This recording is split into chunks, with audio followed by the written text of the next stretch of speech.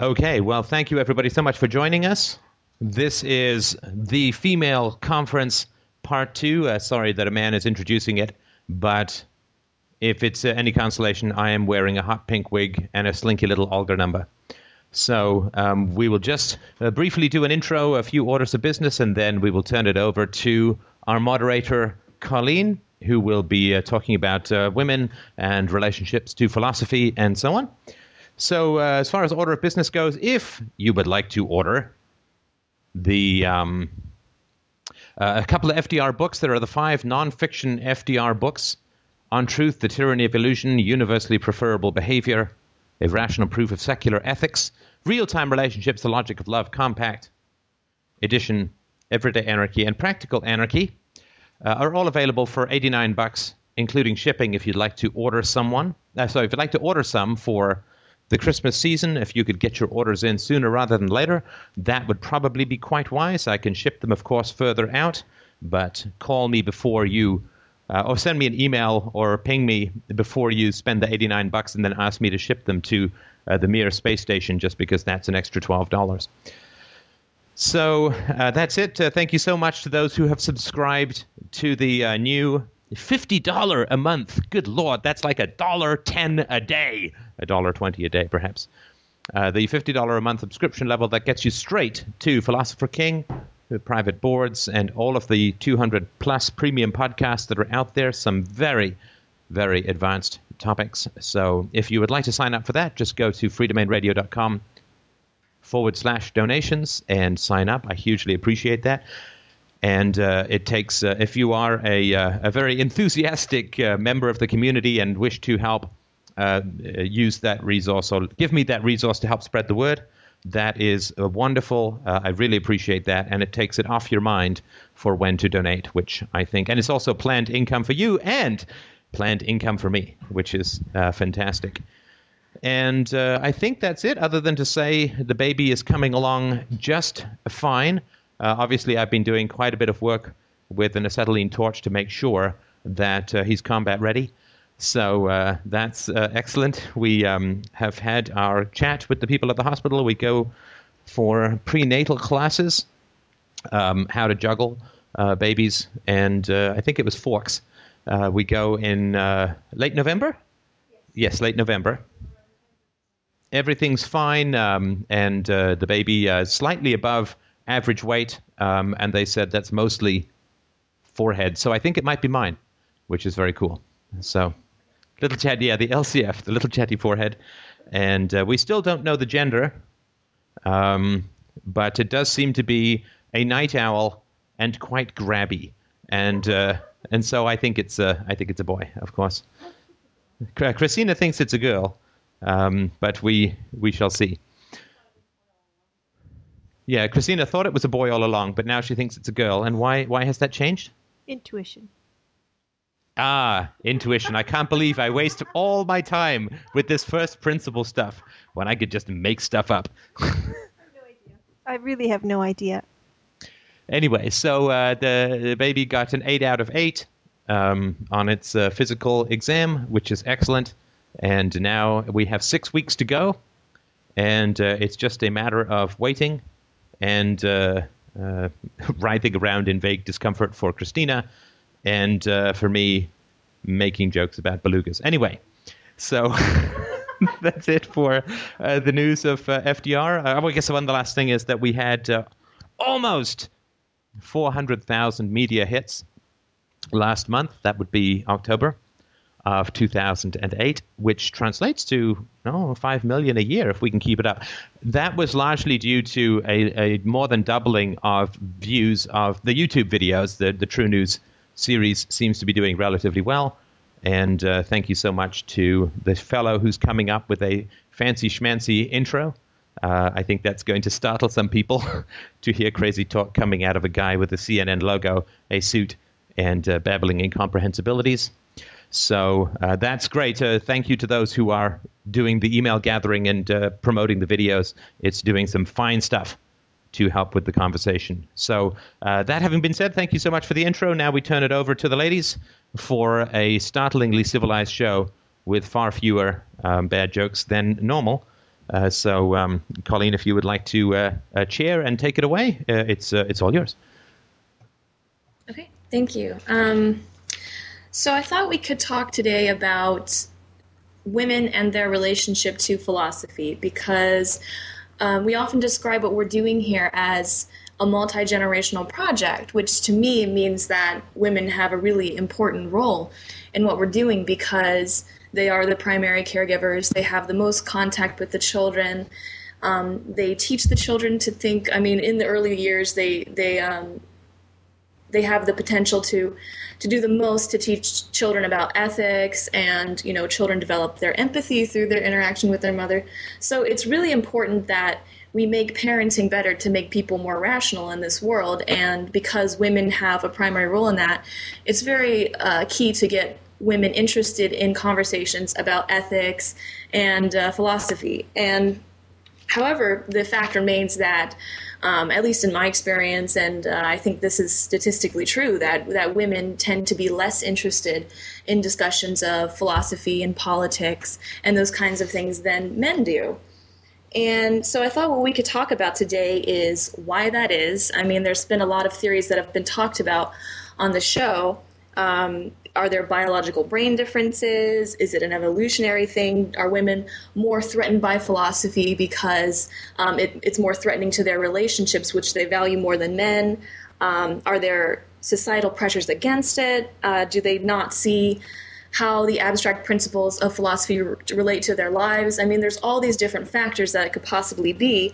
So I wanted to pose some questions to the women in this conversation about what their experiences have been. And I thought, anyone can ask a question or contribute an observation about that sort of thing, and we can sort of share our experiences. And of course, if the men wanted to ask any questions, that would be great too.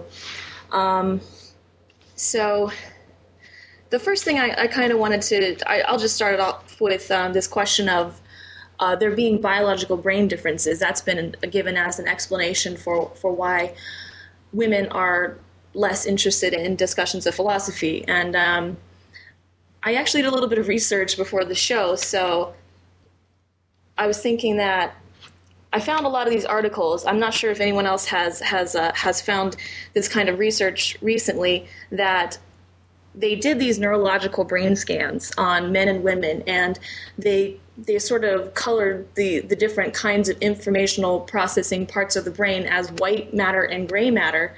And what they found was that men have 6.5 times more gray matter than women, and women have 10 times more white matter than men. And what that means is that the gray matter, what men have more of, is sort of this localized processing thing where they sort of focus on specific problems. It would explain why they're more adept at things like mathematics or logical proofs, and so they'd have more skill in, say, writing a book about a logical framework for evaluating ethical principles. And women, they have more of what's called white matter, which has to do with networking and integrating information. And so it's like connecting ideas to each other. And this would explain why a woman would be more inclined to see an idea like the state is an effect of the family, because they're more skilled at relating different concepts and different ideas. So I was thinking about this, and is it because that these different types of information processing, is it because that one is more valued in philosophy, or is it that we just, I mean, you can see how lots of things in philosophy like logical syllogisms, ethics would have to do with this kind of localized processing, but are there just a lot more things in philosophy that women can contribute because they have this different kind of information processing?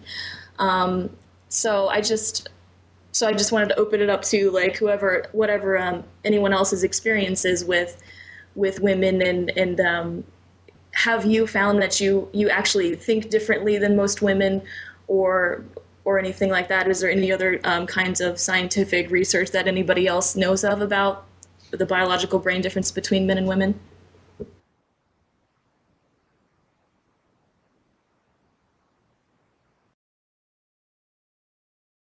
Is it on? Yeah. Oh, there it is. Okay. Hi, Hi, Colleen. It's Christina. That was a wonderful introduction. I do know a very little bit about differences in brains between men and women, but not so much in terms of to speak about philosophical ideas, but just in terms of emotional processing. And men and women process emotions differently and in different parts of the brain. And that may have something to do with the networking as well as the ideas. Men, I think, have their emotional processing occurs lower down in the brainstem than it does for women, and it's more. I think it's less sophisticated. That doesn't mean that men can't feel emotions or don't feel all the emotions, but but women process a little higher up, and I think that has a lot to do with their more socializing personalities and less to do with ideas.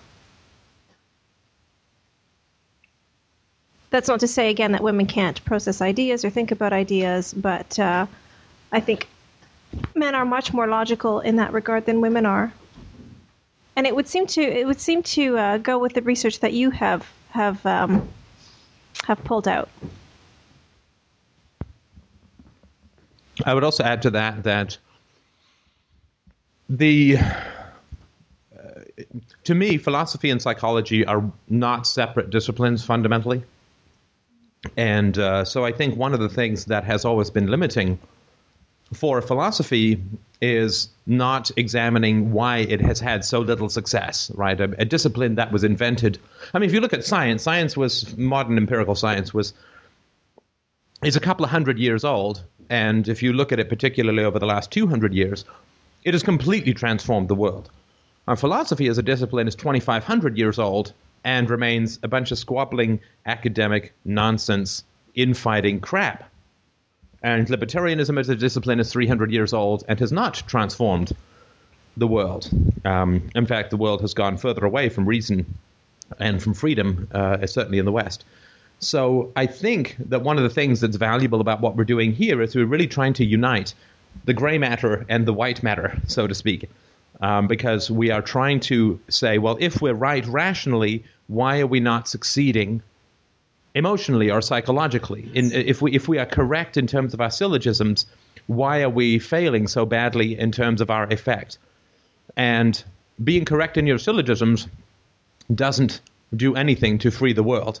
But, of course, you don't want to have an effect without being right. So it's important to be right. It's important to have an effect. And what we've done is we've tried to be right as hard as we can, and we've worked hard to figure out why in the past things haven't had an effect, how we can have an effect. And that, the insight that I think Christina fundamentally brought to FDR was that the success of the syllogisms is barred by the negativity in the relationships, right? That the state is an incorrect moral premise, but it succeeds because, it flourishes and is so hard to uproot because the relationships which people have preclude honest conversations about the use of violence in society, because family relationships preclude the honest conversations about violence within the family. Irrationality is in society not because philosophy is bad, but because religious and other kinds of irrational family structures or members attack anybody who talks about that. So I think that to harness what we're talking about here in terms of male and female prowess, to me it's a yin and a yang. We simply cannot achieve freedom without an examination of our relationships, and examining our relationships without objective or syllogistical or rational truth doesn't lead us anywhere in particular. So I think that's one of the reasons why this conversation, unlike most philosophical or political conversations, or God forbid economics, why it appeals to both men and women is because we really do need to be a team, or we need to bring both of these skill sets. And I know that there's a bit of an artificial divide, and we're sort of, it's not, one or the other, but I think that we understand that both genders need to combine their skills, abilities, and talents to uproot this. If you get one without the other, I just don't think it will work. So that, I think, is one of the things that we're doing here that really is unusual, different, and unprecedented, because philosophers have often been either alienated from or hostile to women, and some of the more touchy-feely female aspects of things, if you think of that sort of self-help psychology that's kind of goopy, it doesn't have the rigor of syllogistical reasoning, but these two things together is unprecedented in terms of bringing these forces together to help free the world. And I always wanted to do something that was unprecedented because given that everything else hasn't worked, if we can bring the male and the female together, the male and the female skills and attributes together, it is absolutely unstoppable in my opinion. And I think that's the value of taking this approach. So that's it. It for my speechifying, I turn back over to the women. Oh, this is Lily. So it was just on my mind that it might be the word, because if I think about philosophy as a word, I picture old gray men in my mind, and I don't have any connection to it. And it's totally different with psychology. And I also, just an experience from yesterday, I had a lunch, and it started with psychology about child rearing and ended in a political fight. And I think it's connected, and it's all, it goes from one point to another, and it starts in psychology, in my opinion. Oh, I'm nervous.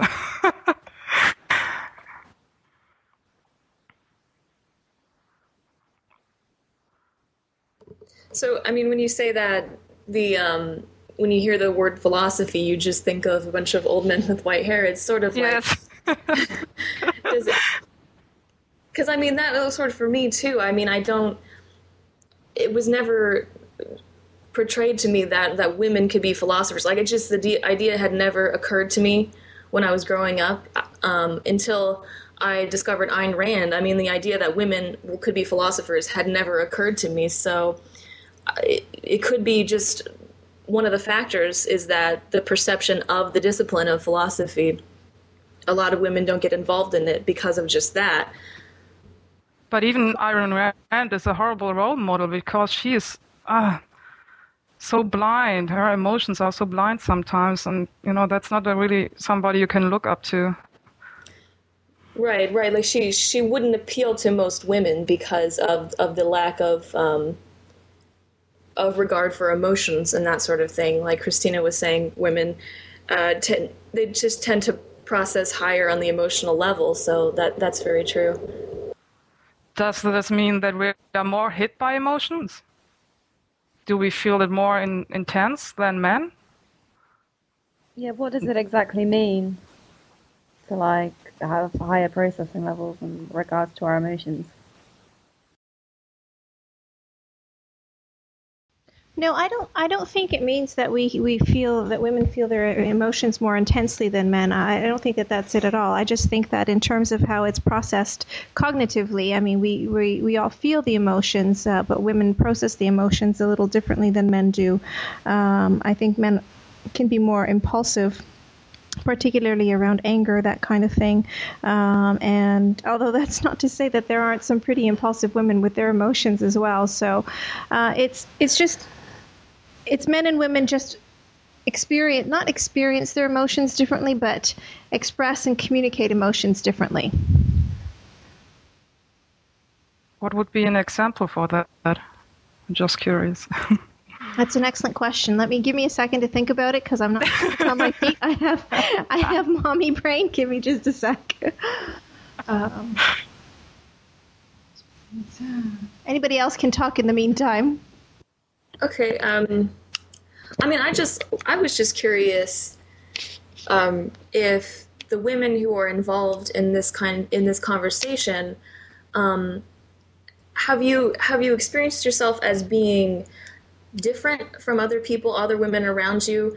Were you interested in philosophy or things like politics before FDR more than other women? And what was the sort of reaction to that? I mean, I'm interested in what the history of some of the female listeners is.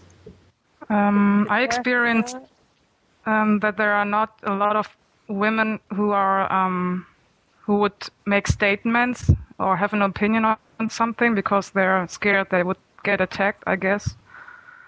And yeah, they're just kind of slithering through everything. And once you start talking about it, it's can turn out good and bad. Candice, you were saying something? Oh, can you hear me? I'm not sure if my mic is working. Yeah, I can hear you. Yes. Oh, okay. I was just going to say that before FDR, I had no interest in philosophy or politics or anything like that. It was only until after FDR. And even then, like, I still listen primarily to podcasts about relationships and psychology, and so it's taken me a while to get interested in things like, I don't know, agnosticism and atheism and free will and all that. So were you interested in psychology before you came to FDR, and that's just sort of what drew you in? Or Yeah, definitely more interested in psychology. I wouldn't never have really given philosophy a second look, though, and not until after FDR. I was always about psychology. Right, but you say that's sort of starting to change, or? Yeah, I'd say that's starting to change. It's been slow. It's been a slow process, and I wouldn't say it's still like something I'm majorly into, but.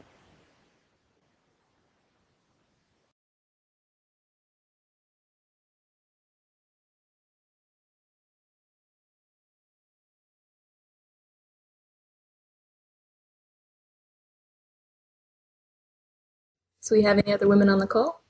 I was just gonna. Hello? Oh, go ahead. Go ahead. Just about the feeling different from other women thing. I definitely experienced that pretty much my entire life. I don't know. I just never could connect with other women very much. Like, I've had the same thing. Yeah, like emotionally or intellectually, I just couldn't connect with them very, very much. And yeah. Did that have to do with the kinds of things that you wanted to talk about, or what was that? Yeah, definitely. I was always like, from the time I was like 3 or 4 years old, I was always like, science, yeah, robots, let's talk about stuff. And everyone else was like, Barbie dolls and boys and stuff like that. And there was definitely a resistance to it as well, like the way I was, people resisted it. Like, my mom would always buy me Barbie dolls and stuff like that. And I'd be like, I hate Barbie dolls. I want a science book or something like that.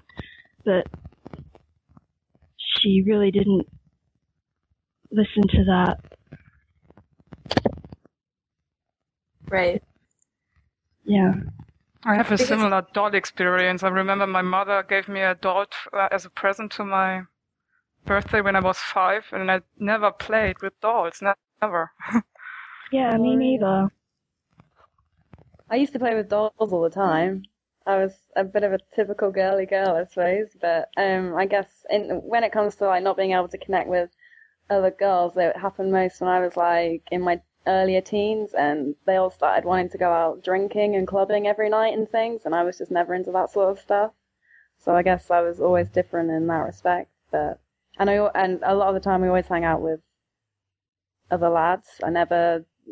Well, I had a few good girly friends, but I've always been quite different to the main crowd, so to speak.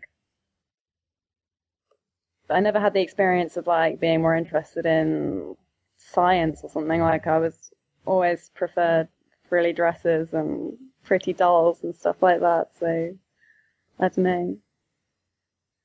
Right. Because I sort of my experience was that since I was somebody who really was interested in politics or philosophy or whatever for most of my life, I only ever was close with 2 other women that would talk about those kinds of things with me, and they were always really like ostracized women. Like they didn't get any sort of advancements from guys. I mean, they never got asked on dates, and they were really just very much disliked by the other people in the school. And not that has anything to do with what they were talking about. Maybe it does, maybe it doesn't. But those were the only women that I've ever experienced that they would talk to me about things like politics or philosophy or even psychology on a more principled scale, on beyond just the sort of pop psychology thing, right? So I was just wondering if we had other women like that in the conversation who sort of felt themselves as being very different in that way and were always sort of drawn to this. But I guess it's interesting. I mean, it's interesting to me that most of the women here are just interested in psychology. It was the comment I was going to make earlier. Women tend to be drawn to psychology and self-help and emotional stuff, and I think men are drawn to philosophy, which is more about ideas and basic principles, and that may have something to do with the brain differences that you were describing earlier on.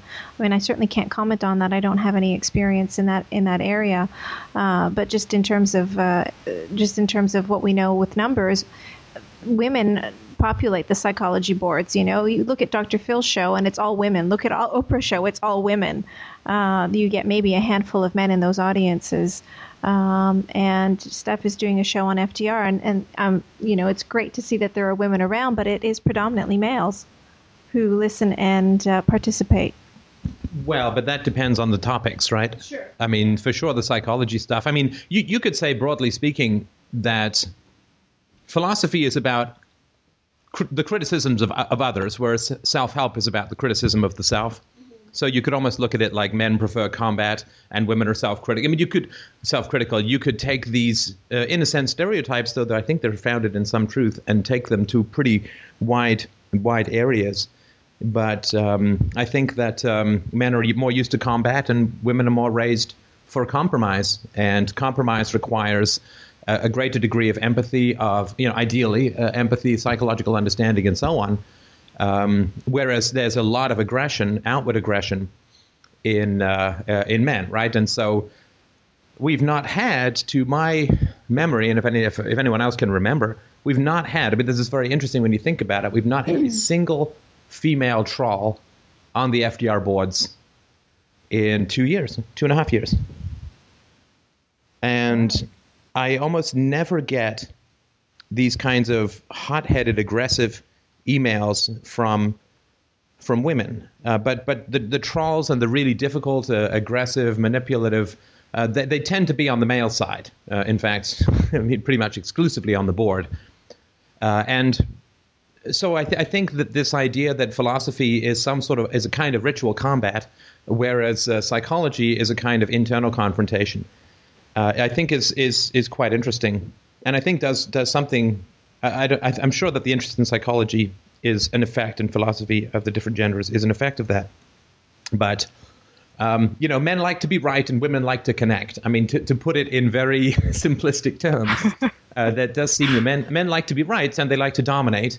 And philosophy is a great way of doing that if you are a pencil-necked intellectual, right? And you can't win on the rugby field or the football field. So men like to dominate and live in this pecking order, and women like to connect and live in a sort of relationship soup, a more horizontal compromise situation. So to me, it makes sort of sense that women would not be drawn towards black and white, right and wrong kinds of interactions, but it makes sense to me that women would be drawn more to communication, expressive, compromise, and intimacy kinds of situations, which, to me, again, I think we need them both to really make progress in the world. But I mean, and that's why I think the contributions of the women to this community have been just completely stellar. Somebody said, it seems to me that psychology would use the argument from effect, while philosophy uses the argument from morality. I think that's very interesting, but I would say that I would not underestimate the degree to which women are subject to the argument from morality. Oh, yeah.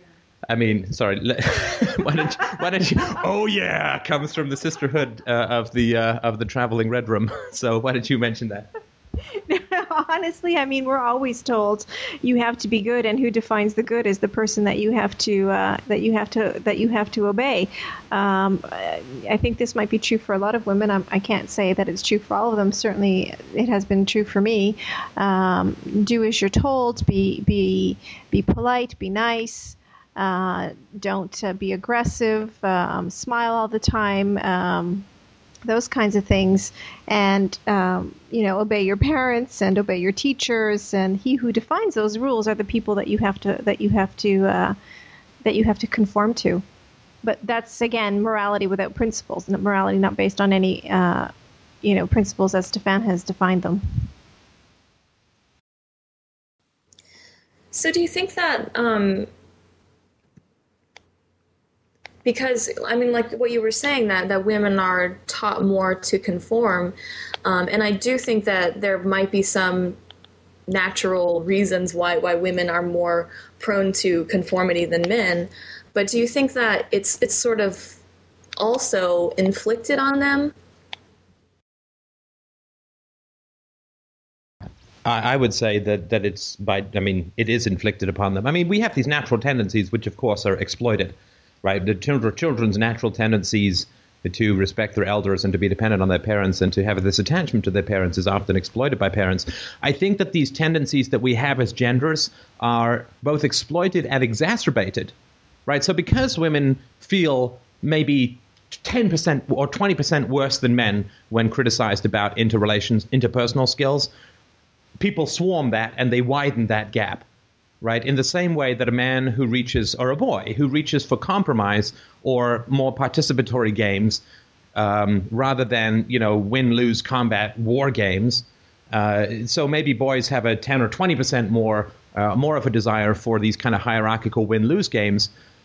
But any boy who suggests something else, like it quickly becomes like 100-0 because people rush in to extend and exacerbate these gaps, if that makes any sense. So I think that there are some innate differences for sure, but I think that society does a lot of that. I mean, particularly dysfunctional families cannot even remotely stay together unless there's one or two or more people, and they're usually women, who are the compromisers, right? Who are the mediators, who constantly repair these sharp and broken interactions, and who, will, like, the typical thing where you have the bullying dad and the mom who just kind of meekly goes along with it. And so I think that the natural tendencies that we have, which are probably not that great, are really exacerbated by societal pressures and exploitation. And it would be fascinating, I think, to see what would happen in a society where those kinds of things weren't necessary for exploitation and to maintain corrupt power structures.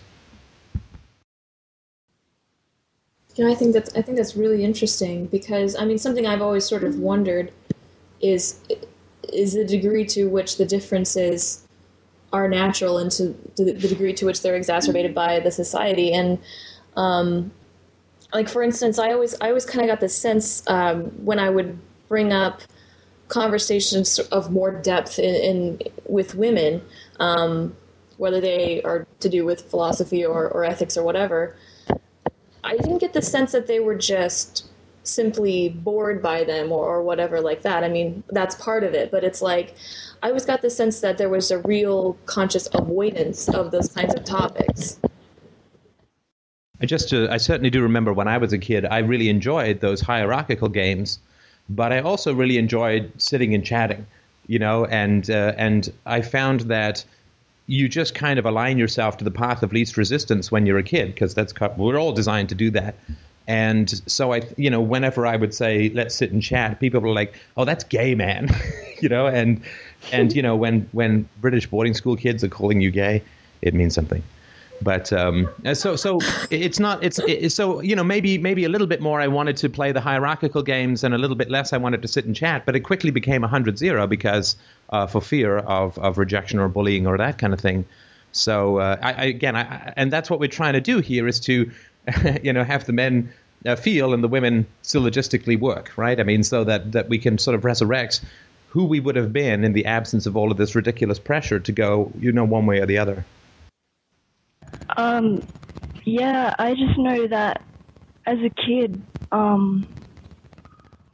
the way I thought and acted was definitely rejected as not feminine. Like, it just wasn't something that girls do, you know? Right. Like, discussing how the world worked and stuff just wasn't a girly thing to do. For me, it was the result that I tend to hang out more with men who were interested in those things. In high school, for example, I remember. Yeah. I personally have a tough time. Hello? Go ahead. Oh, I personally have a tough time with those fight and flight situations where you have this overwhelming feeling of adrenaline. I really have a tough time standing this adrenaline, and yeah, I'm working on that. And I think it's probably the same with a lot of women, that this is the reason why they tend to compromise a lot. But I know that it's that you have to have a little bit of a black and white thinking about what is good and bad for the future. I don't know. Right. For me, I mean, I had those same kind of... If there's a pause in the conversation, I would also like to mention that, again, I can only speak about this from a man's perspective, but I read a book when I was in therapy. My therapist suggested a book called Man's Fear of Women, and I found that to be very helpful, and it went over a lot of the primitive fears that men have about women, and there seem to be two major ones, and it is the authority of the mother and the sexual rejection of the woman. And I found that certainly in my own experience, and I remember reading a very poignant, in Marlon Brando's autobiography, he talks about his fear of women. And I think that's a real shame. I mean, certainly if men and women can't get together, the world can't be free, because, I mean, can't even be effective parents, right? So I think that my experience was that women were scary, and there is this sitcom cliche of the woman who is irrational and emotional and talks a mile a minute, talks herself in and out of particular states of thinking or feeling, while the man just kind of stares there bewildered and doesn't have a clue what's going on. I've seen this in a number of different sitcoms, and I'm sure you've seen the same kind of thing. It's that sort of bumbling romantic heroine with the baffled and distant kind of Pride and Prejudice dude. And what is perceived of as the irrationality or the volatility of women is something that is alarming to a lot of men. So, I mean, I've sort of worked through a lot of that kind of stuff and realized that there's no need to be afraid of women if you just surrender to a particular woman. It just becomes that much easier. You know, if you're just Poland to your wife's Wehrmacht, it actually works out very well. But does that work the other way as well? I mean, is there a fear? Well, I guess if there are men in the conversation who have that fear of women, that's sort of one thing. It was hard for me. It was hard for me to end up just looking at women as people. I mean, it was just hard to get to that, and that was some focus of the early parts of my therapy. And I had a female therapist, which of course helped a lot. But other men who have this fear of women, or other women who would like maybe to talk about if there's a corresponding fear of men, that to me would be an interesting topic. But I certainly don't want to hijack.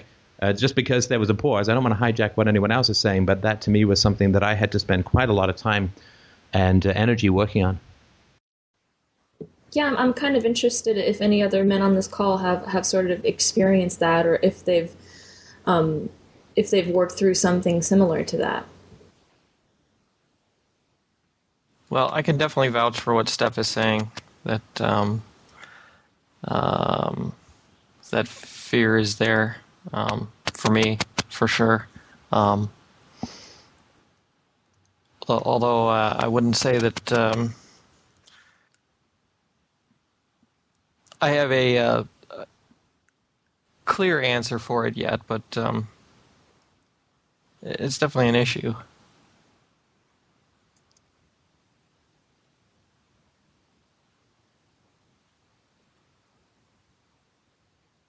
Is it sort of an issue of like, because of the experience with the mother, that you perceive women as really volatile and dangerous, but on the other hand you feel like you need one in order to have sex or have a family or that sort of thing, so it feels like sort of a trap or something like that? No, it was, for me, it never felt like an impossible situation. It was just sort of something to be avoided. I mean, a lot of it obviously has to do with my own mother, but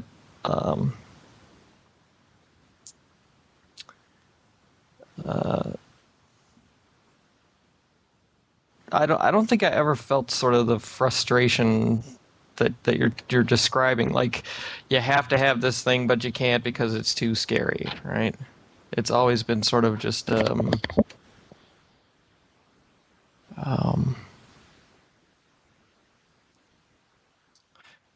like when you're choosing sort of activities or hobbies in your life, you kind of pick which ones are challenging but not death-defying, if that makes any sense, right? So, Okay. Anybody else? That was just a topic I came up with about fear of women. But if anybody else wanted to talk about anything else or that topic or women's fear of men, I think that would be interesting. But go for it. I'll just say, like, on my end, I have experienced that some men are they treat women like they're really afraid of them, and they treat women like they're irrational and they're going to snap any moment. Like, you'll be involved in a small disagreement with them or whatever, and you just sense that they're getting kind of really nervous about it, and sometimes they'll joke around and say things like, "Okay, geez, don't snap, don't go postal on me or anything." And it's like, I have always experienced that as pretty insulting. Before I came to FDR, and like I understood why that was. Like, obviously, some men are just projecting their experience with their mother onto other women. I did experience that as kind of insulting, to be treated as if I was like a ticking time bomb. I was totally scared by men. Can anybody hear me? I think I'm... Yep. Oh. I can hear. So, yeah. And I think my problem was that I didn't have the tools. I just wasn't taught the tools how to... like basic fears, like they're going to kill me or something. Or that I have to agree to everything they say. And yeah. So you have to build up the tools to defend yourself for a while. It takes a while. I don't know, am I the only person?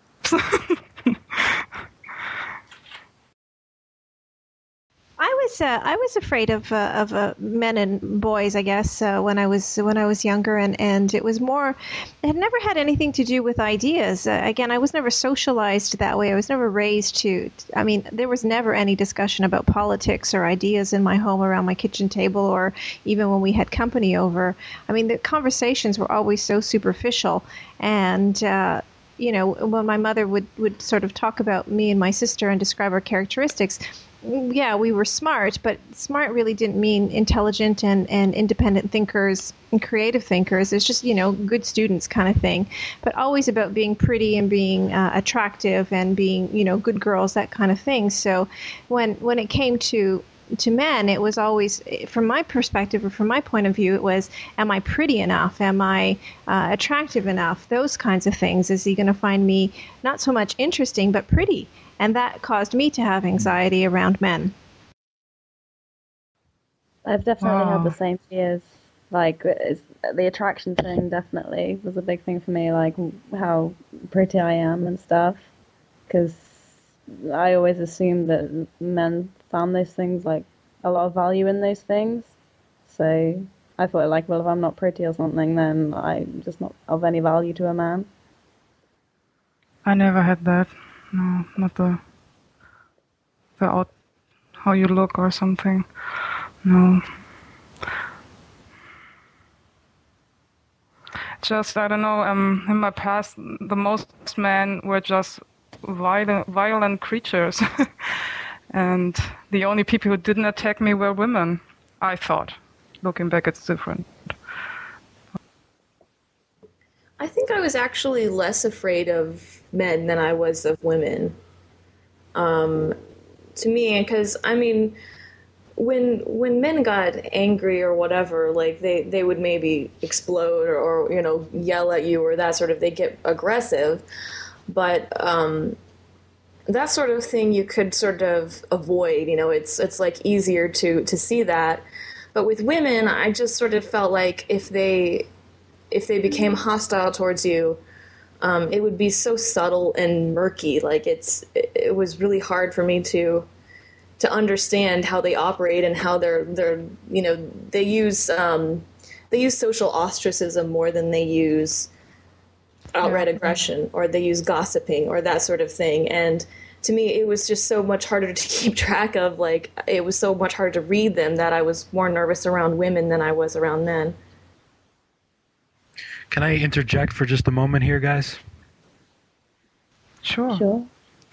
I've just been following along just recently here in the chat, and I think that for me, I've always been very easy to get along with women more than it is to get along with men. But at the same time, I have a tremendous fear that deals more with the attraction level. The more attractive a woman is, the harder it is for me to deal with them. And I think this is probably along the lines of what somebody was saying, is that makes a big difference. If you feel attracted to that person, then I guess it's nerves or whatever that makes you, trip all over yourself. Does that make sense? I know here on the chat. That's interesting, actually. Because right now, the way at work, I'm an architect, and I work with a lot of female interior designers, and we get along really well. Like, we're always going out to lunch, we're always doing things like that. But still, like, I still have that problem. Like, I don't understand why. And I get along really well with my girlfriend. We're very close, and I just don't understand. I guess I still have that fear of attractive women. And I could see from the board here, a couple of people are also saying that they feel petrified by beautiful women, too.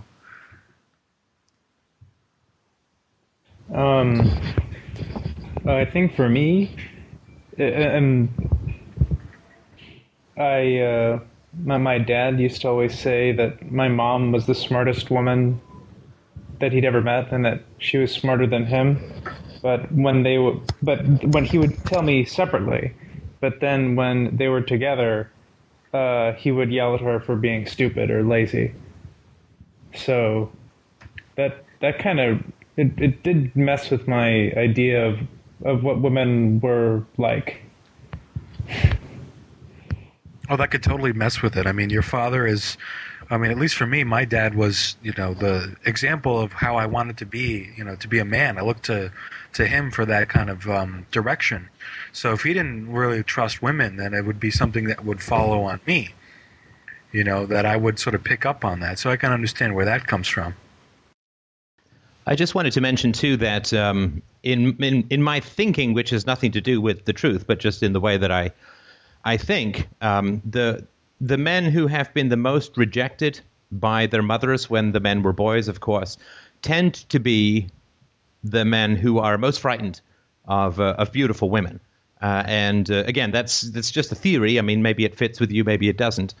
And the reason for that, of course, is that to a child, all mothers, like when you're a kid, your mother is beautiful. I mean, it's the essence of beauty and desirability in terms of intimacy and connection and touching and feeding and so on.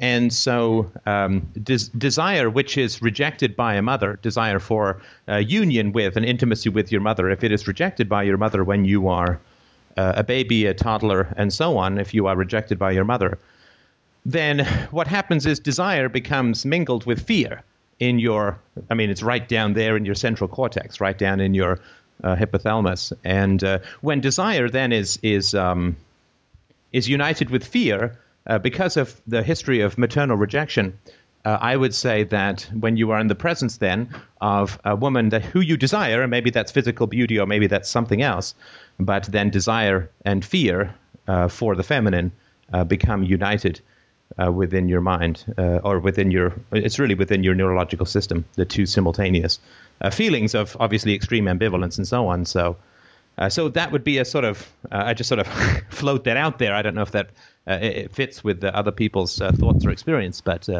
let me know. Yeah, Steph, that makes a great load of sense. I feel that when it comes to my relationship with my mother is a strong single parent, and I guess we have a good relationship. So I think that translates to me being able to work with women really well. The thing about the rejection, though, what you're saying is I spent a lot of time being rejected in my life from beautiful women, and I felt always that it was unnecessary because I feel, that I'm a good person and I have strong things about me, strong qualities about me. So the fear of beautiful women, I think, has to go along with, or is caused by the rejection that I had as experienced throughout my life with beautiful women. Sorry, to me, I mean, unless I missed something, that just seems a little circular to me. So are you saying that you did not experience rejection from your mother when you were younger? Or That's hostility correct. or distance or alienation? Quite the opposite. She was very affectionate, very loving, very supportive, certainly of everything I've done. But what I was saying, maybe this will clarify it a little bit, is that I think my fear of beautiful women comes more from being rejected by beautiful women, not by my mother. So, like, if I saw a pretty woman and I asked her out, I'd get rejected, and so the rejection was more from other women, not from my mother. Does that make sense? It doesn't make sense to me, but again, that doesn't mean it doesn't make sense. It just doesn't make sense to me. Because when we end up in a situation of repetitive rejection, it usually has a very early cause, if that makes any sense. It's not the beauty or non-beauty of a woman that causes the rejection. It is her nature. Now, sometimes, or you could say there might be a vague correlation between external attractiveness and a necessary kind of coldness, simply because you will get a lot of people, if you're a beautiful woman, you will have a lot of men approaching you, so you need to get that a bit of haughtiness or distance, so just to sort of get through the day. But if you are in a situation where you are being repetitively rejected by women, that would seem to be, obviously you're an intelligent fellow, that would seem to be a lack of pattern recognition, if that makes sense, about the types of women you should be approaching, because again, it's not the physical exterior, it's the internal character, the personality of the woman who is rejecting you. And so if you are blind to that kind of rejection and you keep, in a sense, beating your head against the wall over and over, then either you don't have the intelligence to do that kind of pattern recognition and stop approaching women who will reject you, which I don't believe for a moment, or there's some earlier psychological repetition compulsion at play, if that makes sense. Okay. It does make sense. I'm just trying to think about it a little bit here. I think you're right about the pattern rejection thing. It's certainly hard to think about, but then at the same time, I don't know. I mean, this is where I'd like to throw it out to you guys, because to get the opinions from other people is definitely very helpful, because I guess you need the distance from the whole situation to really understand it a little bit. But for me, I've always seen things that since I've been able to get along with women, I felt that I've always had a foot in the door, like I've been better able to understand what they like and things like that. So I would feel that I could go after somebody who is a little bit more attractive than, say, that should be in my level. And I've had some success with it, but I guess you're right. I mean, I haven't seen the pattern, and when I did see the pattern is when I felt a lot better about my life. I don't know if that makes any sense.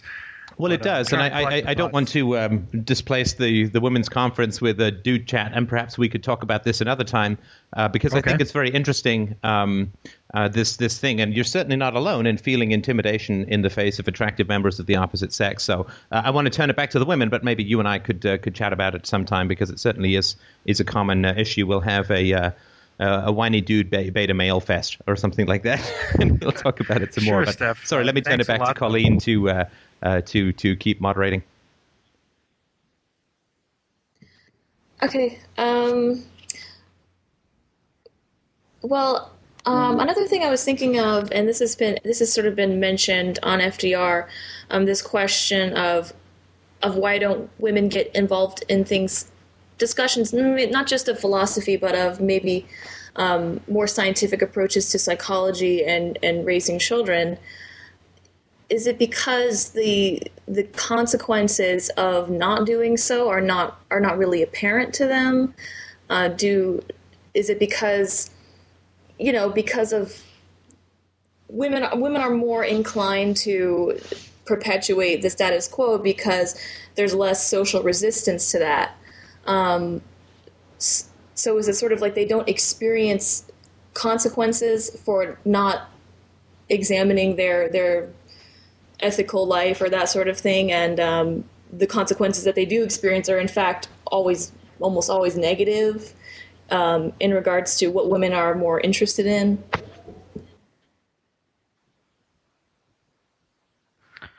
I sometimes experience talks about politics like a major hiding behind the bushes. So I don't really see the purpose of starting a conversation about it unless the other person starts. And this is what Steph said a lot of times, that if somebody is not willing to talk about his or her upbringing in some sort of sense, so that you can figure out why he came to his opinion in the moment,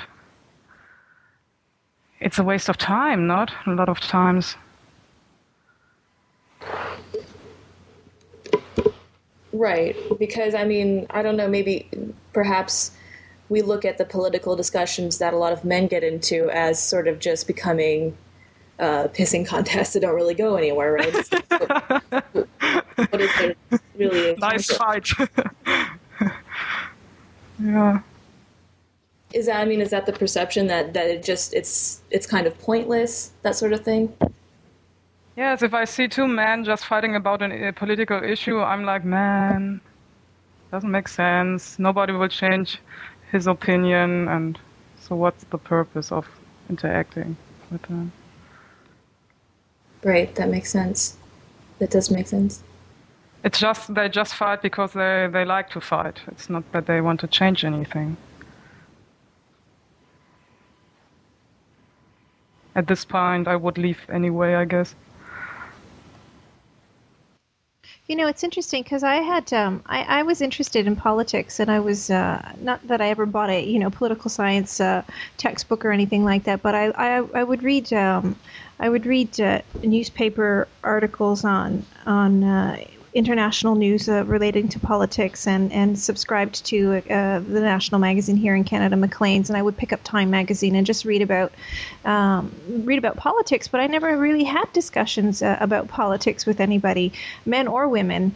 And that I'm just commenting that I find that rather interesting about myself at this point. I don't know if anybody else had those experiences where they have an interest in something, but maybe and again, sort of doing some self-reflection, I'm not sure that it was that I had any fears about talking about it.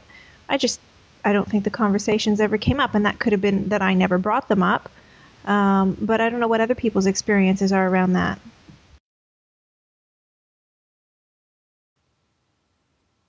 Yes, I also read the newspapers every day, and so in case the conversation would come up, I were able to say something, but I got never involved in discussions or something, right?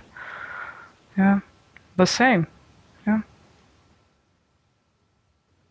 Right, I wonder, that's interesting. I wonder why that is. Like, I mean, it would seem natural in any other instance to bring up what you were interested in to other people, but it was just specifically politics that you didn't discuss with other people? Religion to some extent as well. I did have a good friend that was studying religion in university, and we would have occasional discussions about religion. But it's interesting. I mean, I grew up going to church pretty much every Sunday as a child and going to Sunday school. I have never once read the Bible. I was given, and when I was very young, before I could, I mean, I was able to read, but it was a children's Bible. I was 6 years old, and it was far too complicated for me to read at the age of 6. I remember just looking at the pretty pictures. So I didn't think that I was ever in a position to really talk about religion. I didn't know very much about the different religions. I mean, I couldn't tell you at that time the difference between Catholicism and Greek Orthodox religion, or I knew a little bit about Judaism, but I didn't know a lot about religion. So I felt like I couldn't have an informed discussion about different religions, and I guess even to the point of talking about agnosticism or atheism. But you got it quick.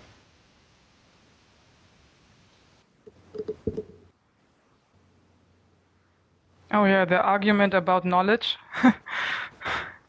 At one point you just discover that you don't know enough, and then they get you. And it certainly has been my experience that women have, and again, this is a gross generalization, but women have a private arena of knowledge, because men's arena of knowledge is combat-based so often, so they're not shy about it, right? And of course, the lack of knowledge doesn't stop most men. But it has been my experience that if you can gain the trust of a woman to get into this private world of knowledge, there's some brilliant stuff to be said, the brilliant stuff that the women can say. But, you know, it's a traditional thing where at a dinner party of men and women, the men are arguing and the women are getting food, right? I mean, it is that almost Old Testament Hasidic Jew kind of thing. And I have found that you get some amazingly brilliant stuff. And we've, of course, heard this in this show as a whole, amazingly brilliant stuff out of women, but it has to be, you have to sort of get to the inner sanctum of female knowledge and thoughts and experience, and it doesn't usually come out in a sort of general combat or adversarial or debating kind of scenario. That has absolutely been the case in 100% of the instances that I've encountered.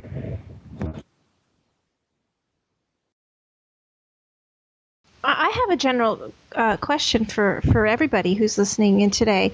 How many people actually have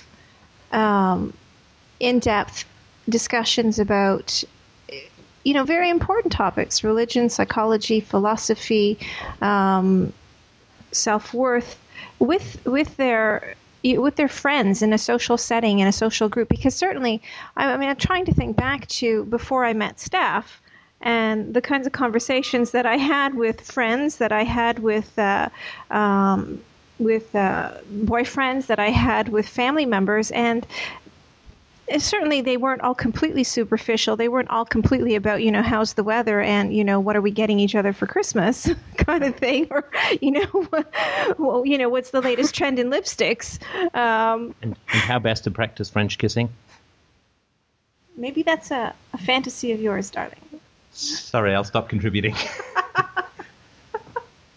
But certainly, you know, I realized I knew that there was something missing from my conversations and my interactions with people. And again, could be my own doing for not bringing things up. But I was curious about what other people's experiences are around this issue.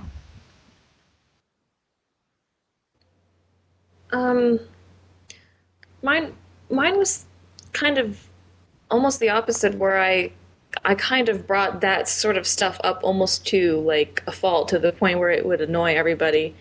And I mean, I think if there is a reason why women or anybody doesn't bring those kinds of things up in public, it's exactly because of what I experienced, which was just not very many friends, not very popular, and that sort of thing. And it always is really uncomfortable when you bring up a topic like that in a group setting or with friends, and there's just like a stony silence or an indifference. I mean, that's a really tough thing to experience, and just because I've liked to talk about those things all the time, it's something that I experienced quite a bit until I just sort of had one or two close friends. Yeah, with my 1 and 2 close friends, I have the same deep conversations, but I don't bring up hot issues on a dinner table at somebody else's place I don't know well. Mm.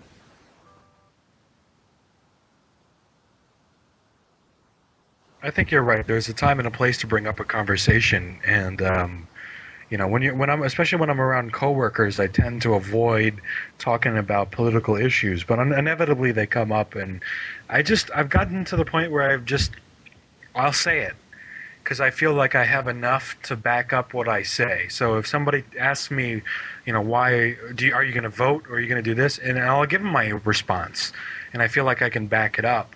But as for my core group of friends, I'm lucky that my core group of friends all pretty much think the same way, so we have no problem in bringing these things up.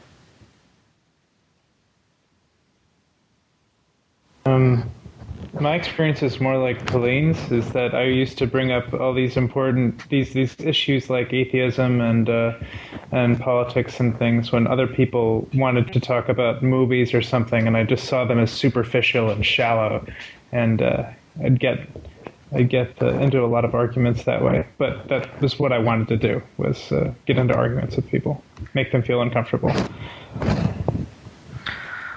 Right. Whenever they make a statement that where I cannot stay silent, I bring it up too. For example, like yesterday at my lunch, when she started talking about child rearing, and she asked me if I would believe in spanking, and I exploded. And then I don't care about the company anymore. But I don't seek situations like this.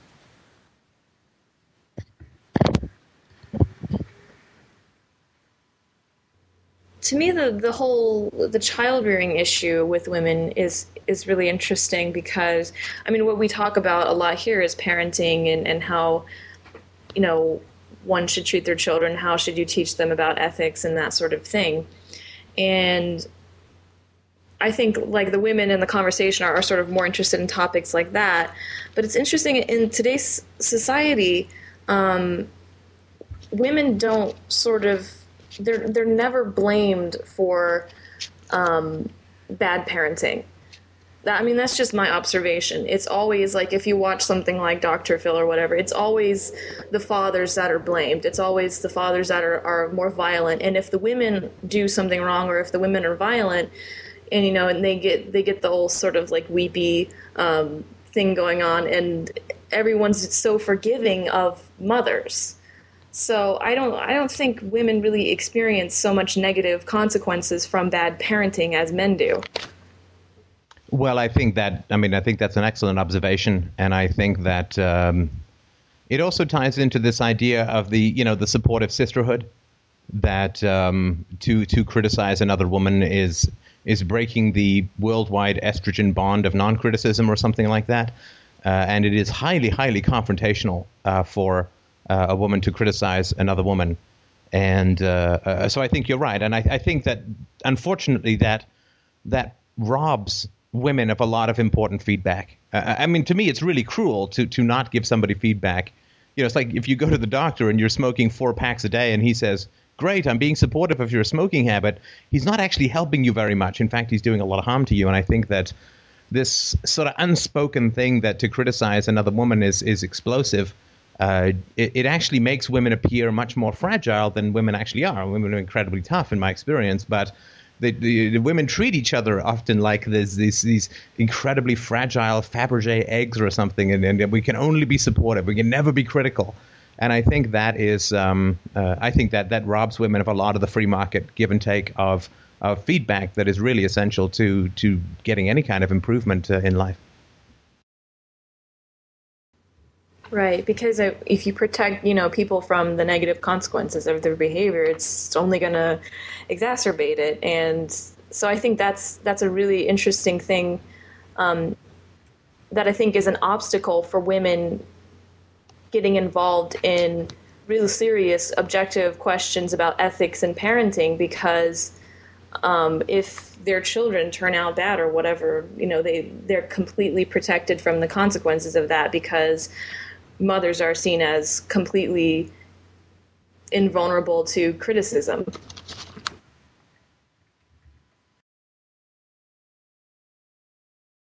And I think all that means is that there's just angry moms out there, right? I mean, nobody likes to be criticized, obviously, right? It's not fun. Although I guess it can be if it's done in the right way. Nobody really likes it, but it is just one of these essential things that you need in life. So if men are afraid to criticize women, it's because, every time they would criticize their moms or whatever, or their dads would criticize their moms, they'd get the rage, the withdrawal, the huffiness, the tears, the manipulations, the dissociations, and so on. And I'm sure the same thing would be true of women, but I think that it is one of the most disrespectful things you can do to any group or any individual is to no longer give them honest feedback. I mean, this happens to me in the chat room and even in conversations. I try to bring something across to someone, and they just refuse to listen, and they don't give any sort of feedback. Like, there's a guy in the chat room today who was saying that, the psychologizing that goes in here, people bore me to tears when they do that. And I was just saying, well, that's kind of cruel, kind of cold, right? To say that people striving to be honest and to understand themselves bores you to tears. And he was just defensive. I just meant it in this context, or, it's not. And then to me, it's like, okay, so I'm not going to give you any more feedback because it's not worth it, right? And that's when I lose respect for someone. It doesn't mean it's permanent, but it just means in that situation. And by the way, that's not what happened with the guy I was talking to earlier. So I think that it's hugely disrespectful to women to not give them that kind of feedback and to not challenge women with the assumptions that they have. But I think also with the recognition that it is very alarming and counter to what women are raised to be in so many situations, which is, conduits and lubricants, social lubricants and food providers and so on, right? I mean, things, the seen and not heard kind of stuff. So I think it's important to give the respect to women, to criticize them, but also to recognize and be sensitive to the fact that it's more alarming for women than it is for some men who are a little more used to the hurly-burly. But I think finding that line is really, really important. And why is it this way? Because I experience it the same. It's really like you're doing something really, really bad if you start criticizing or questioning the opinion of another woman in a circle of women. Is it because we need other women? Something Stone Age related? I don't know. I think it's more socialized, but I'm not going to try and answer as to why, because that's woman-on-woman interaction. So I'm not going to presume to cross the circle, so to speak. I'll turn it over to the other women. If they found that criticizing other women is volatile, why is that? The one thing that is true, and I think it's not just something about criticizing women, but it's about criticizing parenting. The comment that always comes back is, well, this is my child, and I will do what I want. And how dare you? You haven't walked a mile in my shoes, or I have a difficult child. You don't understand. Those are the kinds of things that come back. But definitely criticizing one's parenting or someone's parenting, whether it's a man or a woman, it garners a lot of hostility. Let me just I just wanted, since it's always easier to work with a specific example, and this is a minor one, but I thought it was actually quite important that this is with Christina and I. Well, we were at your mom and dad's place one day, and your mom was saying that, oh, so-and-so used to be married to this guy who was an alcoholic and a gambler and this and that, a really dysfunctional guy. She left him, she got remarried, and now she's perfectly happy and has a great marriage, right? And you said, psychologically, that can't really be the case. She can't leave a totally dysfunctional marriage, relatively quickly get married again, and have a great and happy marriage. Right, so you would, and that's not, you're not saying up is down, black is white, and God is evil, right? That was a relatively minor correction of a certain perspective that your mom had, and this is not something that is foundational or catastrophic. You weren't, yelling at her, "Oh, you witch, you destroyed my childhood," or anything like that. You were giving her a fairly mild correction on somebody who wasn't even a close family friend, right? About her perception to do with that, and of course, you remember what happened, right? Oh, the hostility, the agitation. My mother got physically agitated and basically said, I don't want to talk about this anymore. And the whole room chilled.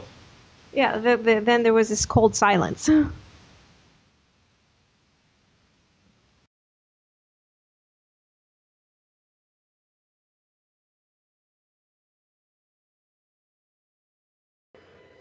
That is interesting. That's I've experienced the same thing. The most common defense of women that I've noticed, or maybe this is just my experience, if you criticize them, it's this whole like martyr defense, like, oh, I do so much and I slave away, and if I'm failing in any way, it's only because I'm so spread thin over everything else, and that sort of thing. And I'm not really sure why that is, though. I mean, has anyone else experienced that kind of thing? I think why this happens is because when you do start to offer criticism or correction, what it does is it shakes the whole fundamental basis of one's philosophy, whether the individual is aware of it or not. So if you start to criticize one thing, then it really shakes up their ideas of who they are and what kind of parent they are, and it's extremely uncomfortable. People don't want to go there. Oh, and this your mother, who was hypersensitive to and hostile towards criticism. Once when we were going for brunch with your parents, your mom came into the parking lot, and there were she gave you 3 zings right off the bat, right? Boom. How come? Why don't you get a haircut? Boom. You look cold. Why don't you keep a jacket in your car? Boom. Why don't you wear makeup? Because it was Sunday, right? Or something like that. Why don't you wear lipstick? Oh, was that to me? No, that was to you. Nice heels, Steph. So this woman who you couldn't say boo to a mouse has no problem, coming storming in with these kinds of criticisms. And of course, if you tried to pull the same stuff with her that she pulled with you, it would not go over very well, right? Oh yeah. Right, and also women women are highly critical of men. I mean, not all women, but in general, I'd say women are a lot more critical of men.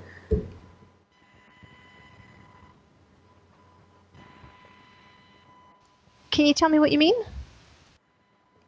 Oh, I mean, it's just, maybe it's not true. It's just a complaint that I hear a lot from men is that the women that they get involved with have a tendency to over-criticize. But if we're saying that, women tend to be more sensitive to criticism than men, it's interesting that a lot of them will start to criticize everything the man does.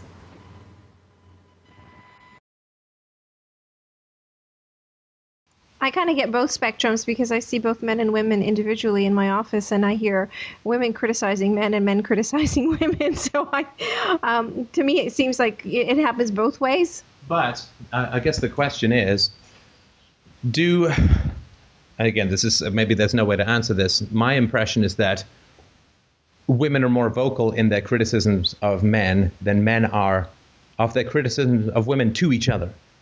Right, so the traditional thing of the nag, right, whether it's true or not, it's still a cliche, which is worth looking at, which is that the man feels that he is criticized by the woman a lot, and he will complain about his wife's nagging, but if you were to look at the complaints flying back and forth directly to each other, that it would be more of the woman towards the man? I really couldn't comment. Again, when I do couples therapy, I get criticisms from both parties to each other. So I don't know if that's what you're referring to. Yeah, I mean, I found, I mean, when I was in my other relationships before I got married, I found that certainly women had, no shortage of criticism towards me. But I found that I would certainly complain sometimes to my friends about my girlfriend's complaints towards me or about me that she would voice directly to me. And I'm not trying to extrapolate from my experience, but it was common enough with other relationships that I thought it was worth mentioning. But I would not, it's the old thing, like the woman could be saying, and another thing, and go on and on for an hour. And then you'd respond with a criticism or two of something, and it was like, we're not talking about me, we're talking about, like, you simply couldn't, right? It was like a one-way street. But again, that might just be me. If it's not the case with people you've seen or known, then we won't continue with that unless other people have had the same experience.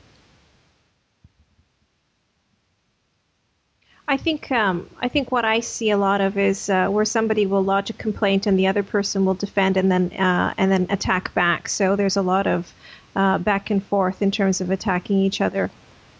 Okay, so it's not one more than the other. No, not in my professional experience.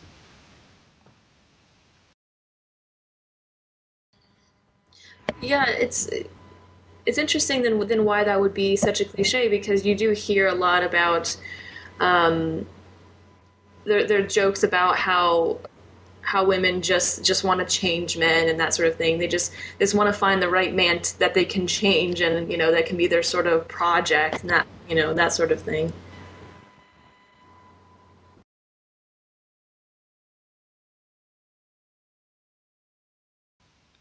Women complain again. In terms of my experience in talking to a lot of men and women individually, as well as in terms of couples, women will complain that their husbands or their boyfriends don't do certain things or don't behave in certain ways.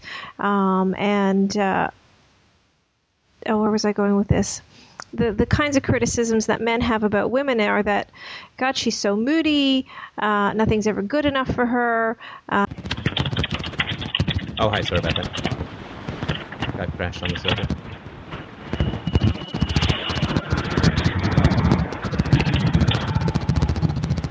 Sorry, if you could just mute if you're not talking, please.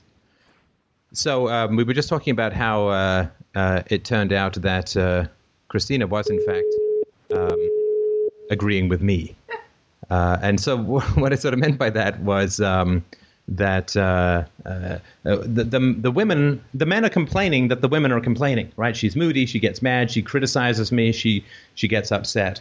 Whereas the women have specific complaints about behavior, but the men have general complaints about mood, resulting in complaints from the women. So that was just, I just wanted to point out that, You're right. One more time. Sorry, you only get one. Oh, so close. So close. So close. Anyway, sorry. Please continue. I'll add a few more people in, but I just wanted to sort of mention that.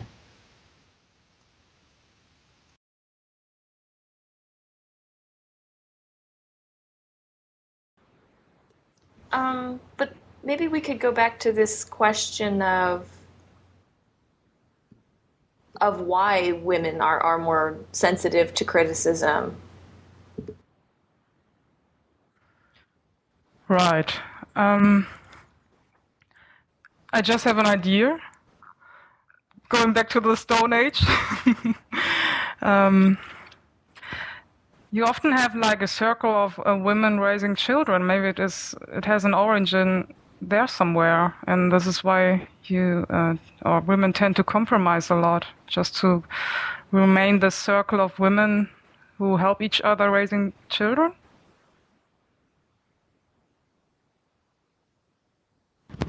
I think it's because criticism can equal ostracism, and if you're a woman with a child, then ostracism can equal basically the death of both of you, so maybe that's why. just to add a little something here, I mean, I've certainly heard, and I appreciate the anthropological arguments as to why women are a certain way. The reason that is tough to maintain is that, of course, women and rightly so, for 5 or 6 generations have been saying to men, you need to outgrow your biological conditioning, right? You need to reduce your aggression. You need to get in touch with your feelings. You need to be more expressive about your emotions and so on. So if we do answer the question as to why women are sensitive to criticism, and I think the ideas are great, it doesn't explain why it hasn't been part of that outgrowing biology, if that makes sense. Because women have said, and rightly so, to men, you should not judge a woman by her appearance alone, though, of course, men have biological cues, as women do, which would lead us to evaluate a woman's attractiveness by physical appearance alone. But we're supposed to grow beyond that, and men are usually naturally more reticent or hesitant to express emotions, to appear low status relative to other men. And all of those have biological roots and causes, but... Or maybe it's just men's job to do for women what women did for men, which is to say you need to outgrow these biological causes or these historical developments, or what was optimal in the past is no longer optimal. Does that make any sense? Yeah, I think that's a very good point. I mean, I've never thought of it that way. It is true. I mean, if you listen to feminists, that they'll criticize men for being, sort of cavemen, but when we talk about the predispositions of women, naturally, it's supposed to protect them from any sort of criticisms for being lesser in this or that area. So it's pretty hypocritical.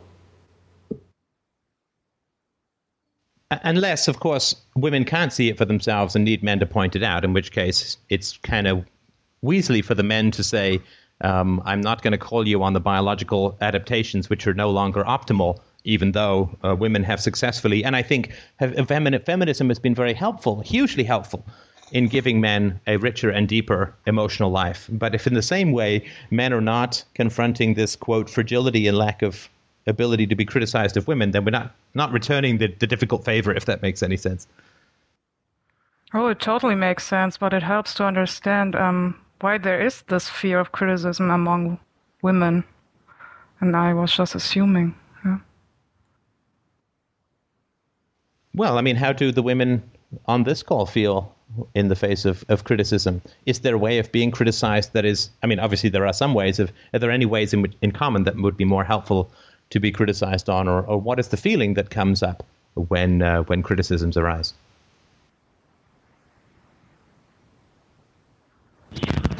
For me, it's disapproval is pretty scary, I guess. That's one of my biggest fears is disapproval. So. And is it a kind of overwhelming? I mean, I think most people feel scared with criticism. Is it an overwhelming fear? Is it something that is completely unbearable, or is it something that is more manageable?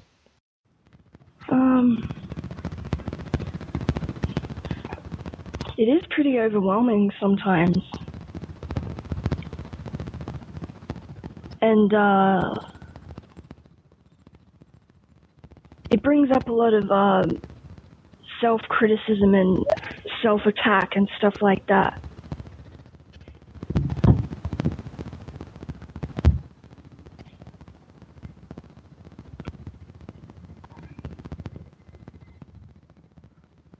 It's quite isolating. And yeah, fear for me. But isolating in what way? well, of course, if you have a different opinion than everybody else, and this is the case for me most of the times. And sometimes if you remain your position, they get curious and ask questions, but sometimes they don't. Well, yeah. Just the way it is. For me, I always struggled in the past with trying to see that a criticism of behavior was different than a rejection of the person. I mean, I think I always conflated the two. So any kind of criticism would feel like a complete, total rejection of me. But so there is definitely, I'm definitely uncomfortable with criticism a lot of the time, but being criticized by the people at FDR, or I've experienced that much differently than criticism in the past, because it always comes across as being very helpful, and like there is a sort of respect in it. Like if somebody is criticizing you, then it's sort of implicit that they believe you can change. So I think that's sort of been a new development in the way I respond to criticism. But in the past, it definitely felt like I was being totally rejected. And do you think that this is behavior that you experienced as a result of feeling criticized or being criticized, or is this a behavior that you saw modeled in your mothers or other adult women if they were ever criticized? Oh, I mean, yeah, it was definitely modeled that way. Yeah, I mean, if anyone ever criticized my mother, she would just completely wither, and there would be this guilting aspect to it, because she would treat it as if you were rejecting her, like as a mother or as a wife or that sort of thing. So yeah, it definitely was modeled for me.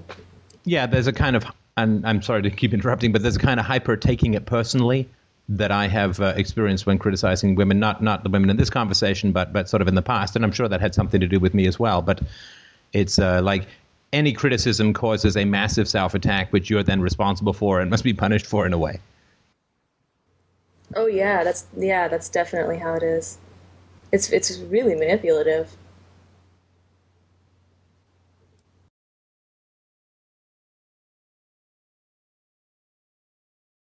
But I still don't think we figured out why. Well, a pattern I've noticed is when you criticize women, a lot of them tend to be like, well, what about this and this and this that I do for you, and stuff like that. Like, I do so much for you, so you have no right to criticize me and stuff like that. I got that a lot too, yes. I think it's a kind of martyr complex that someone was talking about in the chat room. And it is a very sad thing because it actually makes the generosity not feel generous, right? Like, it's like, right. I have done all these things for you, and therefore you can't criticize me. It's like, well, then you kind of did these things so I couldn't criticize you, not for me, if that makes any sense. Yeah, exactly. And I think the reason I think this is such an important topic is that, of course, we as a philosophical movement are doing a lot of criticisms in the world. And if we can't find a way to get through this barrier of criticizing women, then we'll still win, but it will take a few more generations, to say the least.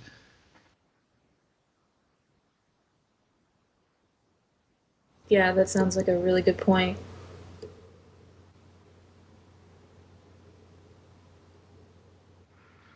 Yeah, it's true. And the really terrible, the last thing I'll say, the really terrible thing, of course, is that when we look at some of the DFU confrontations that have occurred, or rather when the child is sitting down to talk to his or her parents, fundamentally what is happening, and it's not just, of course, the mothers here, but fundamentally what is happening is the child is attempting to bring a criticism to bear on the family. And it turns out that the avoidance of criticism is stronger even than the parent-child bond, which is truly mind-blowing when you think about it. Wow. Yeah, it really is. So, I mean, a question I would ask is there a way that you've sort of been able to evolve your response to criticism as a woman? Is there a way that people have criticized you in the past that has worked better or felt more bearable or helpful in the past than other ways? Or is it just something that is a problem with the woman herself and not the person doing the criticizing, or is it both? Sorry, just from a man's perspective, if you do have a criticism you want to bring to bear on a woman, and this is true for just about any woman, either get Brad Pitt or George Clooney to do it, and I think you're set. But other than that, you're doomed.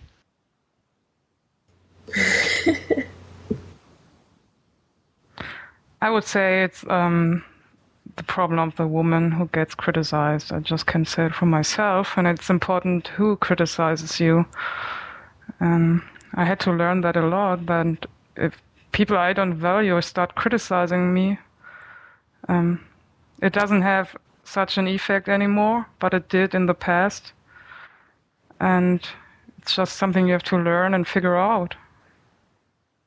I don't know, is it the same for somebody else too? I think it is important at first to get surrounded by people that you know are going to act in your interest, because that becomes a lot more bearable. If somebody has proven to you that they're going to act in your interest and they criticize you, that sort of makes you really want to listen, you know? That's a good point, the interest, yeah.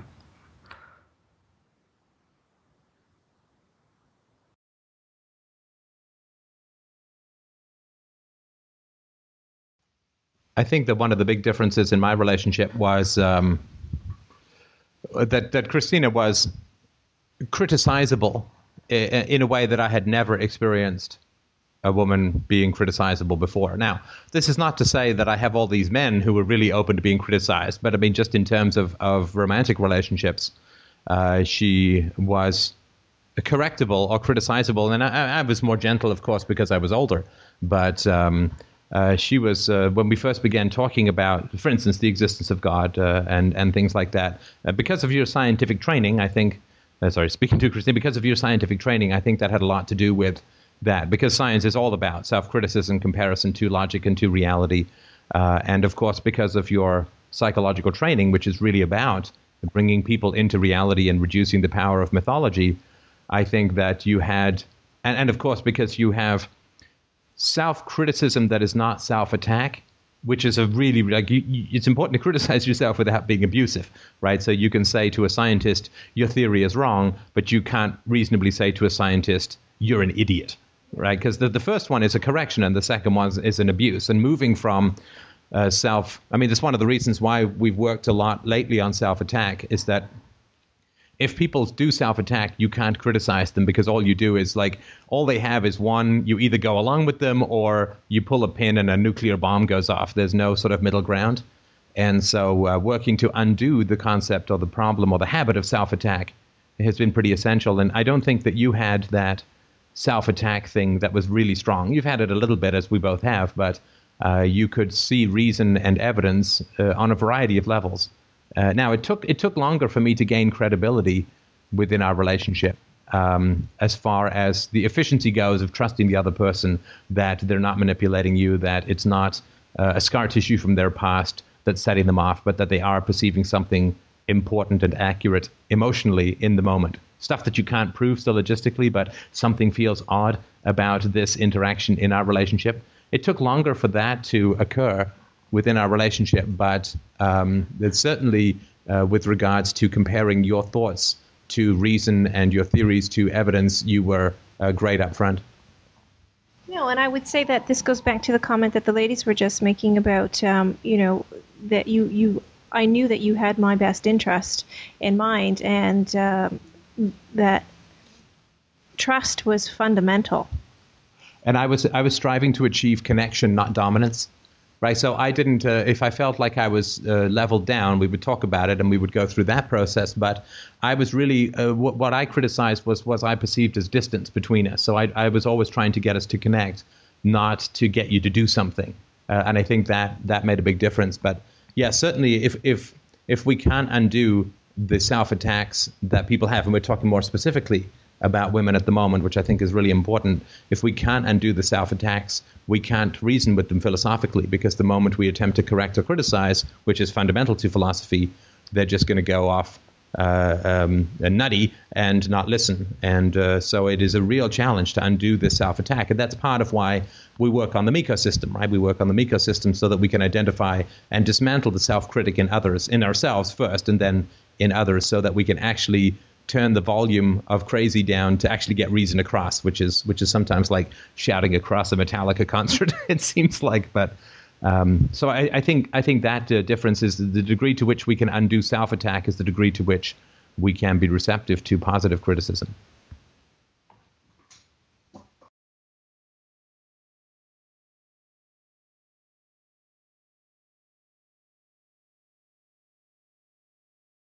Right. Yeah, I think that's very true. But as for why women in particular have such a hard time with it, I really can't think of an answer right now, but it certainly is an important question.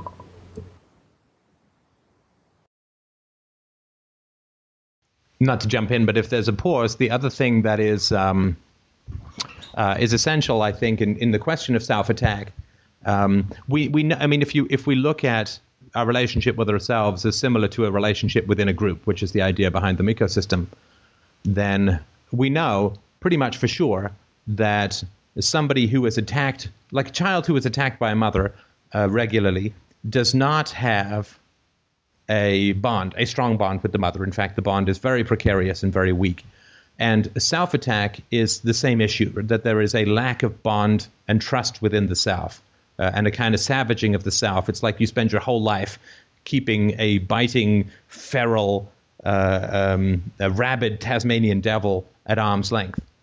And so trying to help people to recognize the fragility of their relationships is really important. Like, you can't get somebody to give up God if he doesn't understand that God is the fear of other people, right? Because all he'll do is talk you round and round and round intellectually. It's the same thing is true of nihilism and determinism and agnosticism, which is all around fear. They're all fear-based philosophies. Or I think with determinism, it's more shame-based. We'll talk about that another time.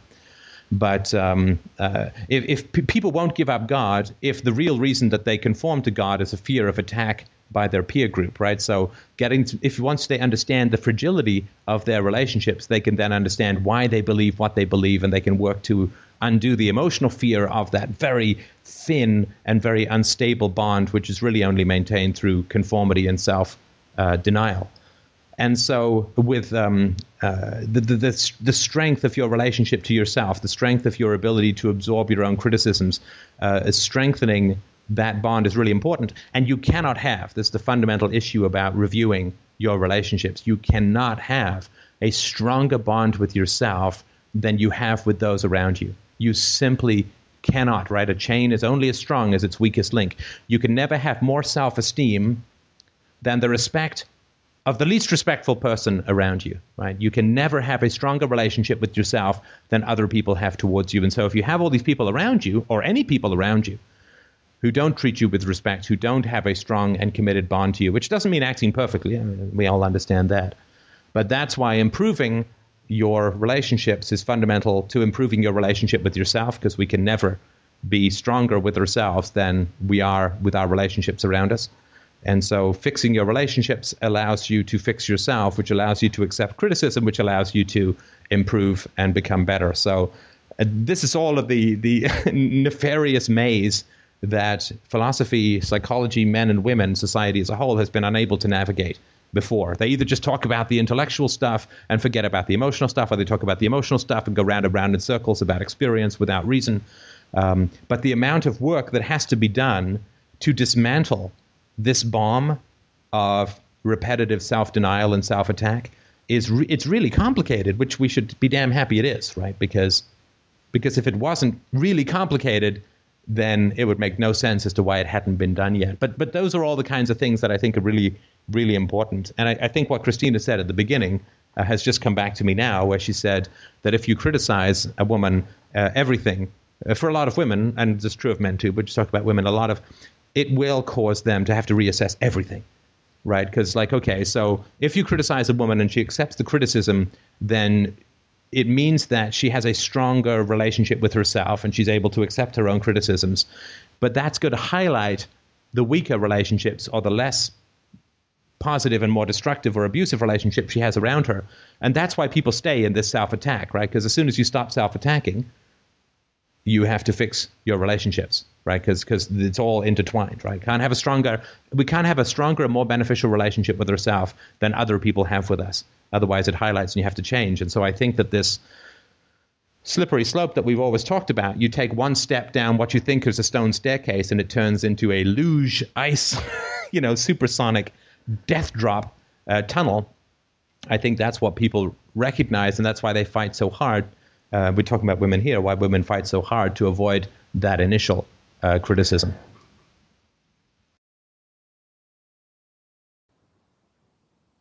Is there anything else that anyone wanted to talk about today?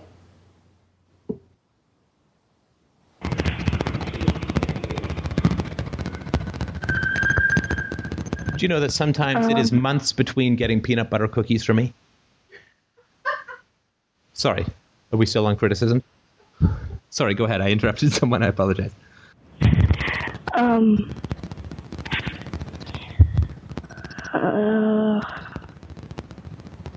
I guess I'd just be interested in hearing about people's experience of highly dominant and forceful women. Like, in my family, the women ran absolutely everything and the men were just like, they were just like older children that had to be taken care of. And I was wondering if anyone else has kind of experienced that or had any theories on why that is or anything.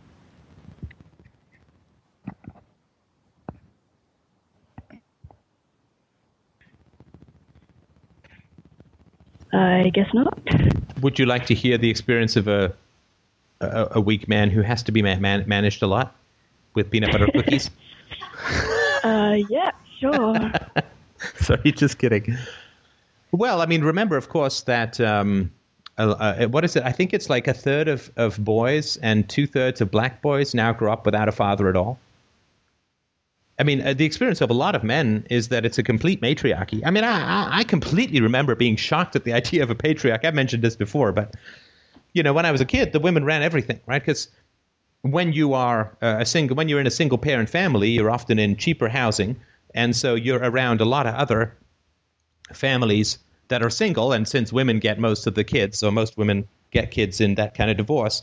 I mean, all I knew, for the most part, not all, but the vast majority of what I knew, the people that I knew, the families that I was exposed to, were single-parent, mother-driven, mother-controlled, mother-dominated families.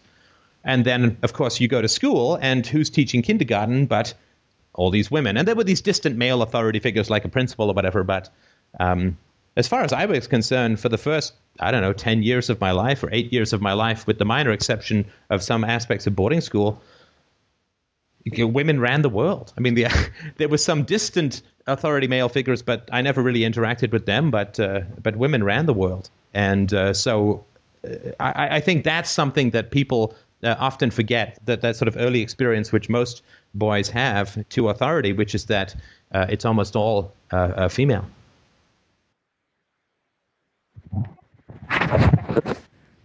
Right, and in my experience with my family, the men were always like broken and had to be fixed. Like one of my aunts, the Christian one,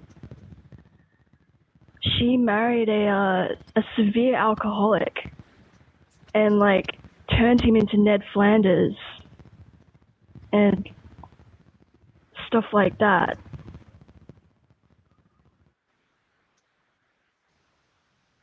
Right. And my own stepdad was just completely empty and not there. Like, I don't think I had a single conversation with him my entire childhood. But my mother was always present and always in your face, and stuff like that. I mean, yeah, that was certainly true of my mom as well. And my mom had a big bag of tricks that she would even tell me about how to manipulate and control men. You know, you sit on their lap, you coo in their ear. Wildly inappropriate stuff, of course, but I certainly saw women as, you know, the powers behind the throne, so to speak. That there's this myth that my mom had, which is not just my mom; other people have it too, right? That you know. What is it that they said in My Big Fat Greek Wedding? That the man is the head of the family, but the woman is the neck and can turn the head any way she wants. And that men are the sort of titular leaders, but the powers behind the throne, the people who really make things happen, who actually make all the decisions and, you know, seduce or bamboozle the men into obeying them. This is the women, right? That the world really is a matriarchy, but, you know, like the government is the power, but Barack Obama is the face of it, and the mother is the power, and the father is simply the guy who sits on a horse like a military leader going nowhere, while the women actually make the decisions and get things done. That was certainly a very strong myth, and it's not just me who's experienced that, and I think that definitely came from and that definitely came from where I came from in terms of upbringing, and of course, I mean. When you grow up in a single parent household, it's the dad who is forced out, which of course is in a sense is an ultimate power play, right? It's like my mom and dad had a disagreement, and as I perceived it as a kid, my dad was kicked out, right? And of course that doesn't exactly add to the stability of your bond with your mother. It's like, oh, so you got rid of dad, who's next? But I think that aspect of things where the women are dominant but are manipulative, shadowy, behind the thrones kinds of puppet mistresses, I guess, is a pretty strong myth for a lot of people. And it took me some time to confront and overcome that myth that if you get involved with a woman, she kind of slithers into your unconscious and becomes your puppet mistress and so on. And you then you can't make decisions on your own. And, you know, you have to always please and placate her. And she's always going to be manipulating you with her moods and so on. All of that kind of creepy female spider brain stuff I really had to work to overcome. And then I got married.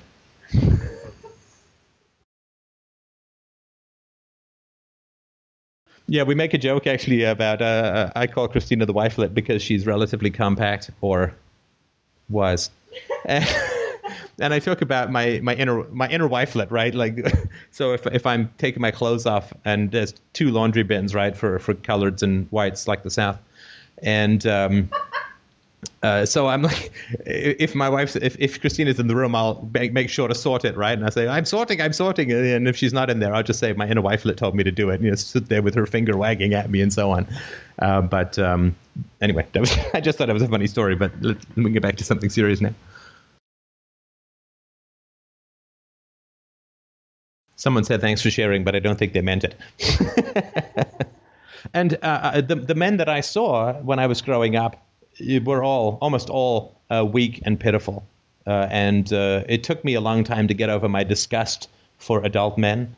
I saw them. Of course, my mom was very attractive and slender and so on. So my mom had a series of boyfriends, all of whom were pitiful specimens. As you can imagine, they were dating my mom, right? So all I saw was pitiful. And my dad has this theory, you know, that when he retired, he lost his manhood because the home is the woman's domain and work is the man's domain, and then you move into the woman's domain and you don't have your authority anymore. All she does is give you a list of things to do, and you just run around like her errand boy and so on. So I come by that fear of a woman's authority somewhat honestly, and it definitely took some time to overcome that. And it's really hard to find examples of men who are strong and confident and positive and loved. Now, you could say it's hard to find examples of positive women as well, but as far as men goes, it was really, really tough to find role models, and I sort of gave up when I was in my teens.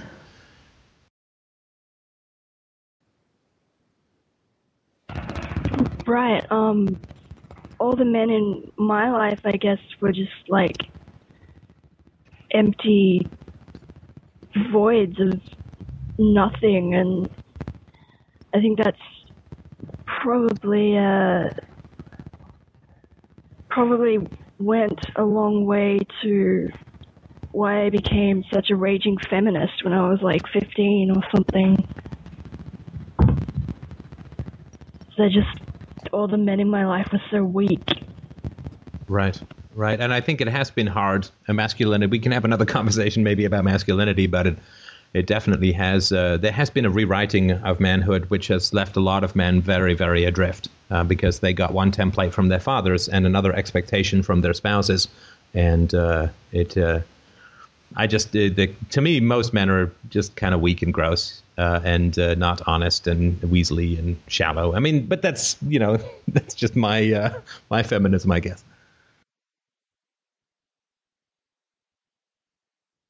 I mean, if I had to quantify idiot, stupid, abusive communications that I get, it's like 95% men. And that's just the kind, like the YouTube stuff and the stuff I get in my inbox and so on. All that nasty, petty, vicious, ratty kind of stuff. That to me, that's all men. And then not just to me, but pretty objectively, you can see. And I just find women to be more reasonable, more curious if you're gentle and curious yourself. And it's been really hard for me to find respect for men. And but of course, I really had to. And the men are trolls too, right? Men on the internet are trolls, and we just don't get female trolls, right? I mean, it's 100%, right? So I mean, I agree with you. I think that it is hard to find an example of respectful manhood. I mean, as it is, I think, as we've been saying, it's hard to find an example of respectful femininity as well.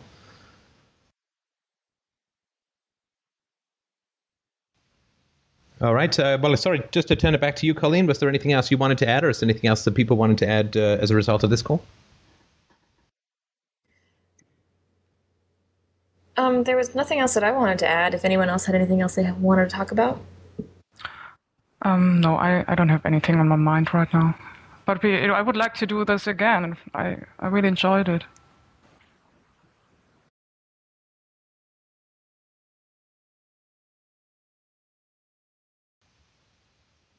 Somebody said that they'd like to do a men's show. I think that would be great. Obviously, we'll need top hats and assless chaps to really pull that off, but I'm sure we'll be able to one way or another. It'll mostly be a webcam, and it will be broadcasted to everyone who doesn't donate.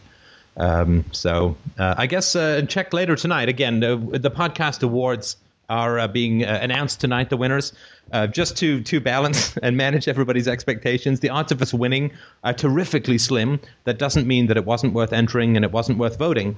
But remember, our good friend Grammar Girl has been on Oprah, has been written up in the New York Times and the New York Post, and has been on CNN and has been on Larry King. And we're not quite there yet, right? So it's, we've got a long way to go in order to get that kind of exposure. But the work that we're doing, quality work, quality conversations like this one, where everybody's just done fantastically well. And kudos especially to you, Colleen, for, starting it off and managing it just beautifully. I thought you did a fantastic job. And yes, we should definitely do this again. But thank you, everybody, so much, and particularly the women, for some absolutely wonderful thoughts and a truly wonderful conversation. And absolutely, we will be all over this again. So have a wonderful evening, everyone, and we will talk to you soon.